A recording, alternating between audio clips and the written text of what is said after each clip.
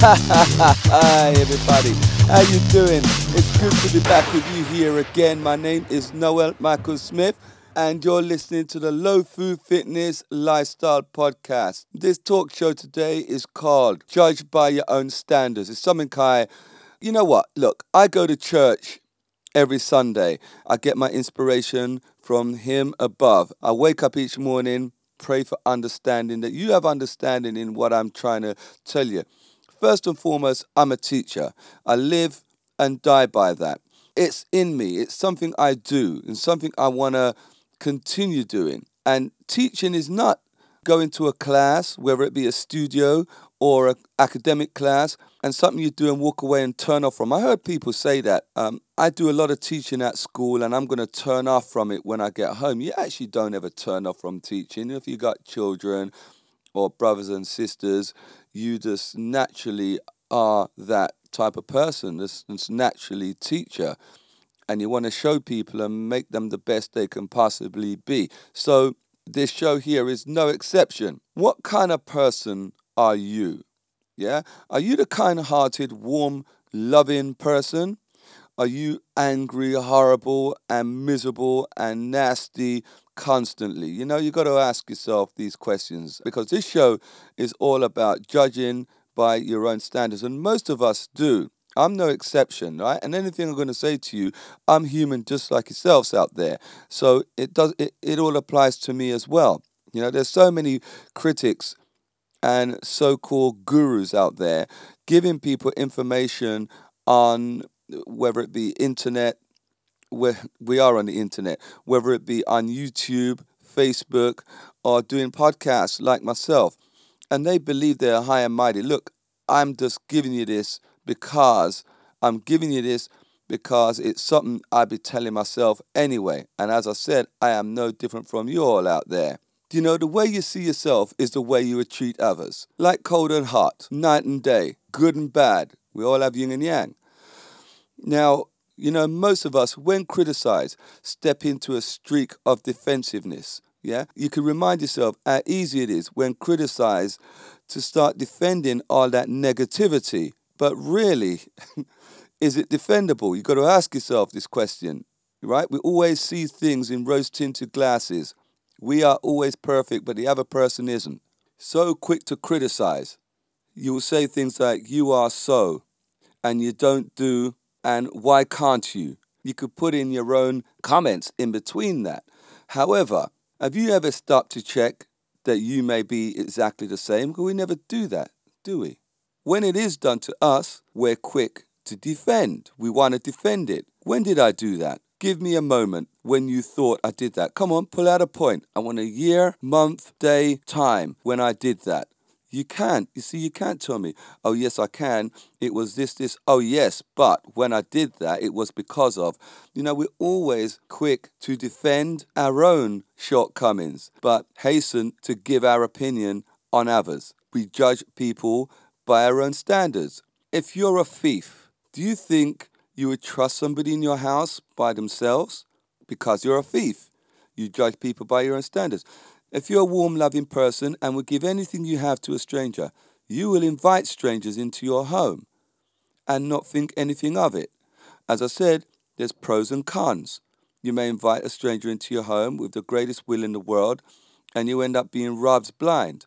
Or you might be extremely suspicious, you're a thief and a dirty, rotten scoundrel and don't trust anybody. But that person that you don't trust could be the very person that could turn you around and save your ass.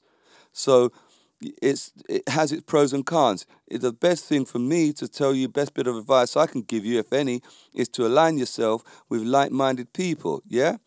If you're a thief, I guess you're going to be hanging with thieves. If you're a good-hearted, loving person, hang with good-hearted, loving people. As far as a thief goes, turn yourself around. And if you don't give a person a chance and you don't trust anybody, you're not going to be in a position to be turned around. We all have the same thoughts and traits as each other. If someone is sniffing constantly, you're on a train, which has happened to me a lot of times. You know, these guys are constantly sniffing. I feel like giving them a handkerchief or a Kleenex to just blow their nose properly. Or they're eating really loudly, or they're moving around and they're just constantly irritating. Remember, we all have the same traits. We all have the same out there. We've just got different degrees of it. I sniff just like anybody else. A lady once said to me, I eat loudly. There's nothing I could do about that. And it's the first time I've ever been told that. And she even put her hands over her ears. But I've been amongst many people and I've never had that. It's just her perception of it. I've got to reset my parameters. And how do I do that? It's simple. Raise your tolerance and lower your expectation, your standards. For me, that simple adjustment of my parameters just cancelled out anything or any problems I would have with a total stranger doing whatever they may be doing that may be annoying me. I tell myself this all the time. It's my judgment that is responsible for any anger, annoyance, irritation I may have, not the event itself. What does that mean? That means when I get annoyed from people, I'm just using myself as a devil's advocate here now, yeah? Because I actually don't get annoyed about so many things because I deflect it. I know it's not the person, it's not the event, it's what's going on in my head. Think differently and it'd be fine. I'll tell you something, right? You could annoy yourself and get angry, and you've seen many movies and things where people are upset and they end up smashing up furniture and so forth. And boy, yeah, we all know that anger could take control of our whole entire bodies. But here's the thing. Scenario, you're a writer, you're doing an editorial, your computer breaks. You go to the backup computer. We all have one of those. And most people have a laptop and a desktop. So you go to the desktop or you go to the laptop, whichever one broke. You find that that's broken as well. And remember, broken could be hardware or software. The machine might not turn on, that's hardware. Those machines are like two things because hardware and software are separate. So you could go to one machine, and this has happened to me on occasions, and it's really bad, where one machine won't work because it's a hardware problem, i.e. it won't turn on, hard drive's broken, motherboard is corrupted, anything, any one of those things, right? I don't want to get into the technical jargon of it. So you go to your other machine knowing that everything's all well and good, but you've upgraded to a higher operating system. Your software that you want to write with has got conflict. So again, that machine's broken. It's almost as if Satan said nothing's going to work for you today. You go to a friend's house, but your hard drive won't show up on his thing. Or if you've got your stuff stored in the cloud, you can't pull it down because you don't have the cloud service on his computer. There's a million one things. You know, it's like the human body. There's so many things that could go wrong, and they've all got to be working in the right way at the right time, the right place in order for it to work properly.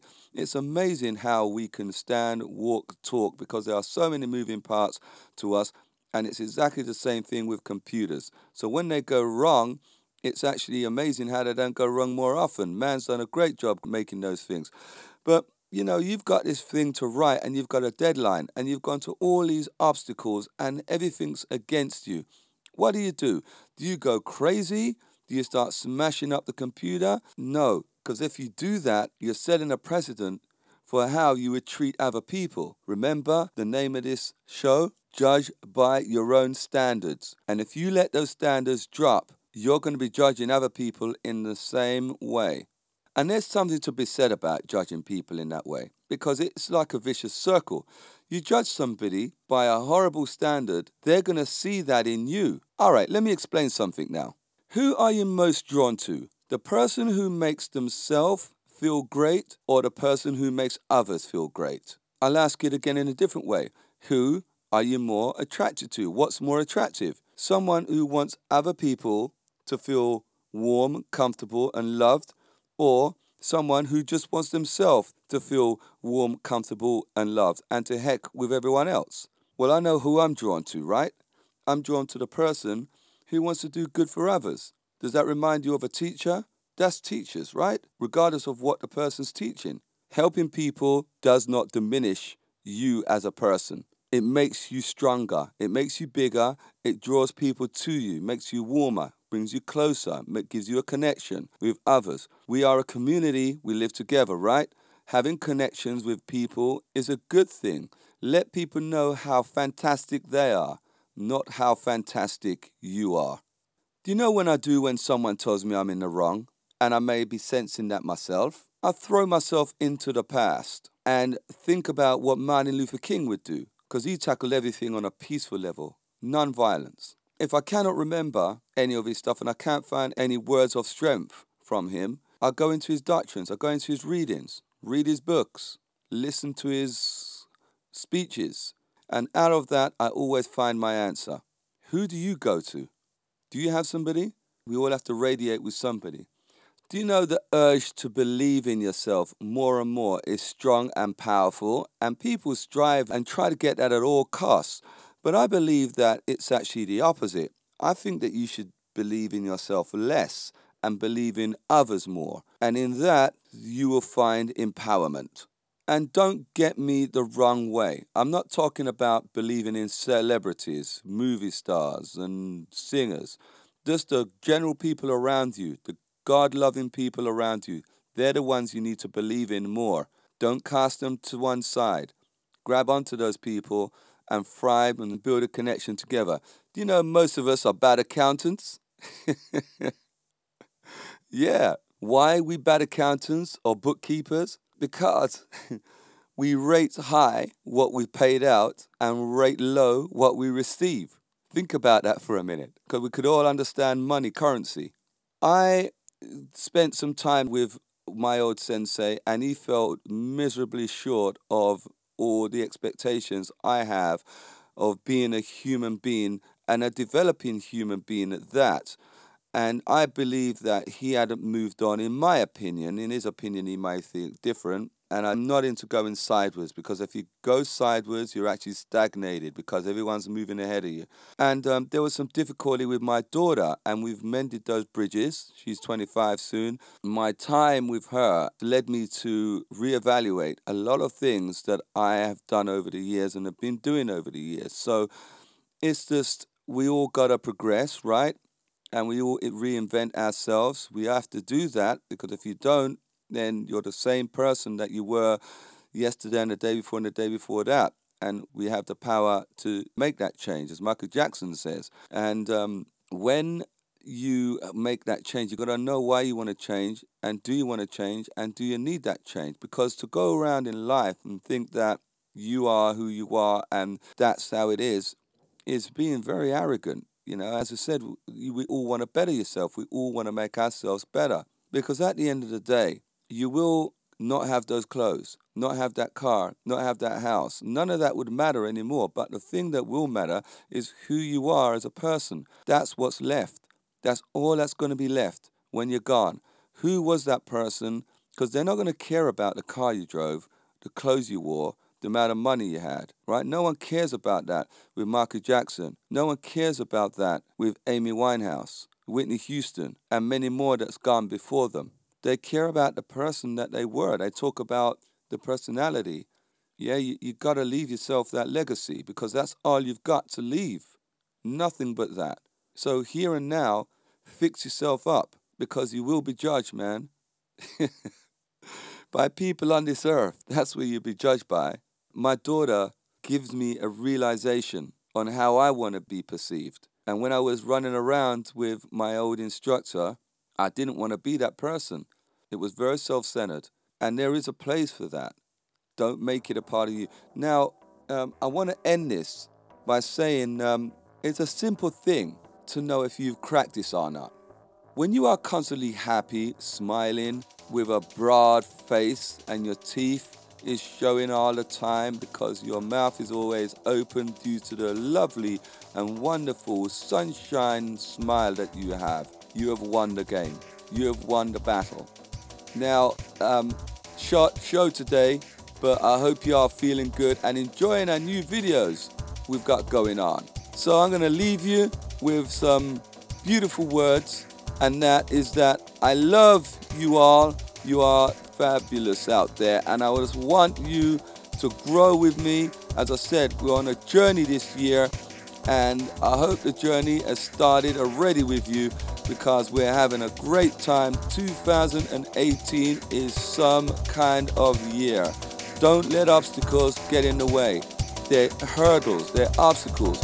You can go around, over, through, or under. Bo, see you next time. I'll speak to you next time.